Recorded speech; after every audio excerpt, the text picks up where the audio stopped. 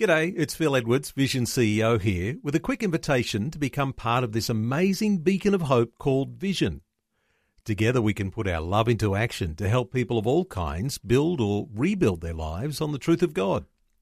Please consider the part you can play during our upcoming Visionathon appeal, remembering that it's your support that makes Vision possible, including this podcast.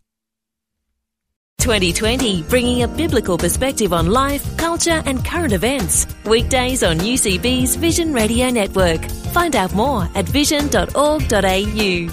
Well, you might be surprised about the numbers of radio stations in the Vision Radio Network. And one of the newest communities to have a Vision Radio Network station is the town of Wedderburn. Now, Wedderburn is a rural town on the Calder Highway in northern Victoria, about 75 kilometres northwest of Bendigo.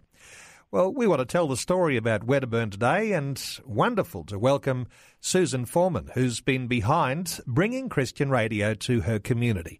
Hello, Susan. Welcome to 2020. Hello, Neil. How are you?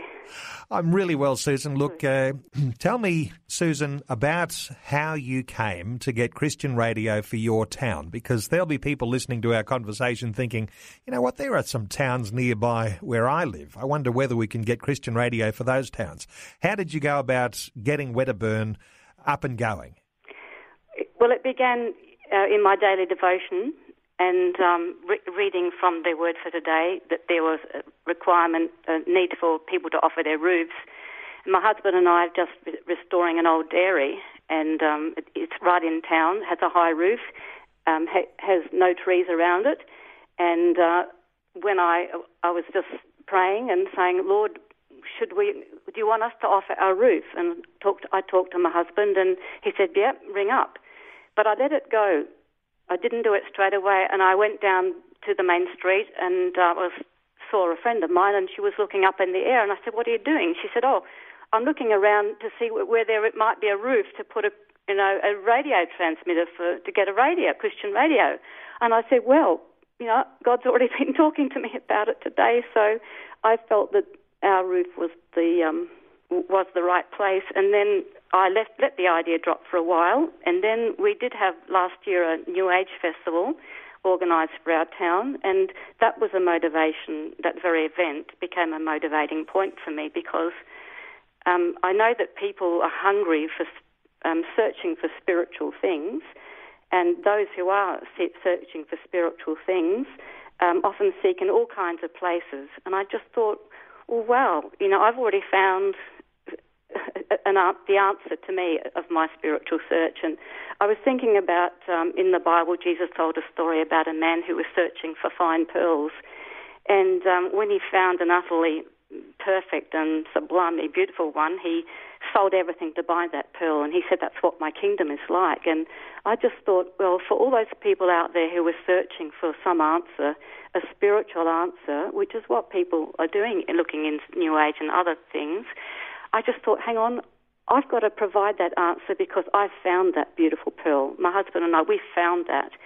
And that's what Vision Radio Network speak about. That's the whole reason, is that to tell the story of how Jesus Christ can fill all those needs, forgiveness and peace and meaning in life. And interestingly, that so many country towns, rural communities around Australia might be having things like New Age festivals. And why wouldn't every one of those towns want to have Christian radio? And you've really taken it upon yourself to say, well, I'm going to do something about this. I'm not going to just sit back and say, I wish this would happen, but you've actually taken action. Well, I took the first faith step. I'm a woman of faith, and I did that part, which was my part to do. I took the first step, and then I took it to my church. I took it to other churches in our town, and I found support. And then I thought I had to come up with all the money myself when my husband and I purchased the number and the license. So that was our first part, and we thought, well, maybe we'd have to come up with all the money, but it didn't happen like that, because a couple of churches in town donated, and people listening to you, particularly one lady from Grafton in New South Wales, sent, I think, about $1,500, and other people have contributed. And when you found that there was enough money sent in to go ahead. You've just gone ahead, and it happened quicker. Isn't it amazing that when people hear about a need, and the amazing thing is, of course, the way that various ones will respond when they know that there's a real effort going on to see if they can get the Vision radio station up and going. And you'd gotten a little way. You'd been able to get the licence, and there was a foot in the door, but there was still around about $5,000 to raise. And so when that offer came from a lady in Grafton, I mean, here you are in central northern Victoria, and there's someone in Grafton who's interested in your community. That's an inspiration, isn't it, to go the rest of the way and get those dollars? Well, our town is only about 980, people, and we've got 5 different churches, and different ones have only got a very few numbers, and a lot of us are aging, and so it was a little bit scary, but I felt really sure. And then part of the journey, which I didn't mention, was I was reading a book about George Muller's life, who was a man of faith, and he provided orphanages for children I think it was in the 1800s, and he said, if God gives you a vision or something to do and puts it on your heart to do it, don't expect other people to have the faith for it. It's you're the one who have to pray it through until it comes through. And that's where God was talking to me too. Don't lay this on the churches. Don't lay it on anyone else, because I'm asking you to make that first step. And that's what we did. And I thought, I'm not going to burden this on people, but people... God was in it. It was not a good idea. It was a God idea. And when it's God's idea, God flows through with everything you need to. And I couldn't believe how quickly it went on the roof. And my husband has a funny saying. He says, it won't hurt, did it?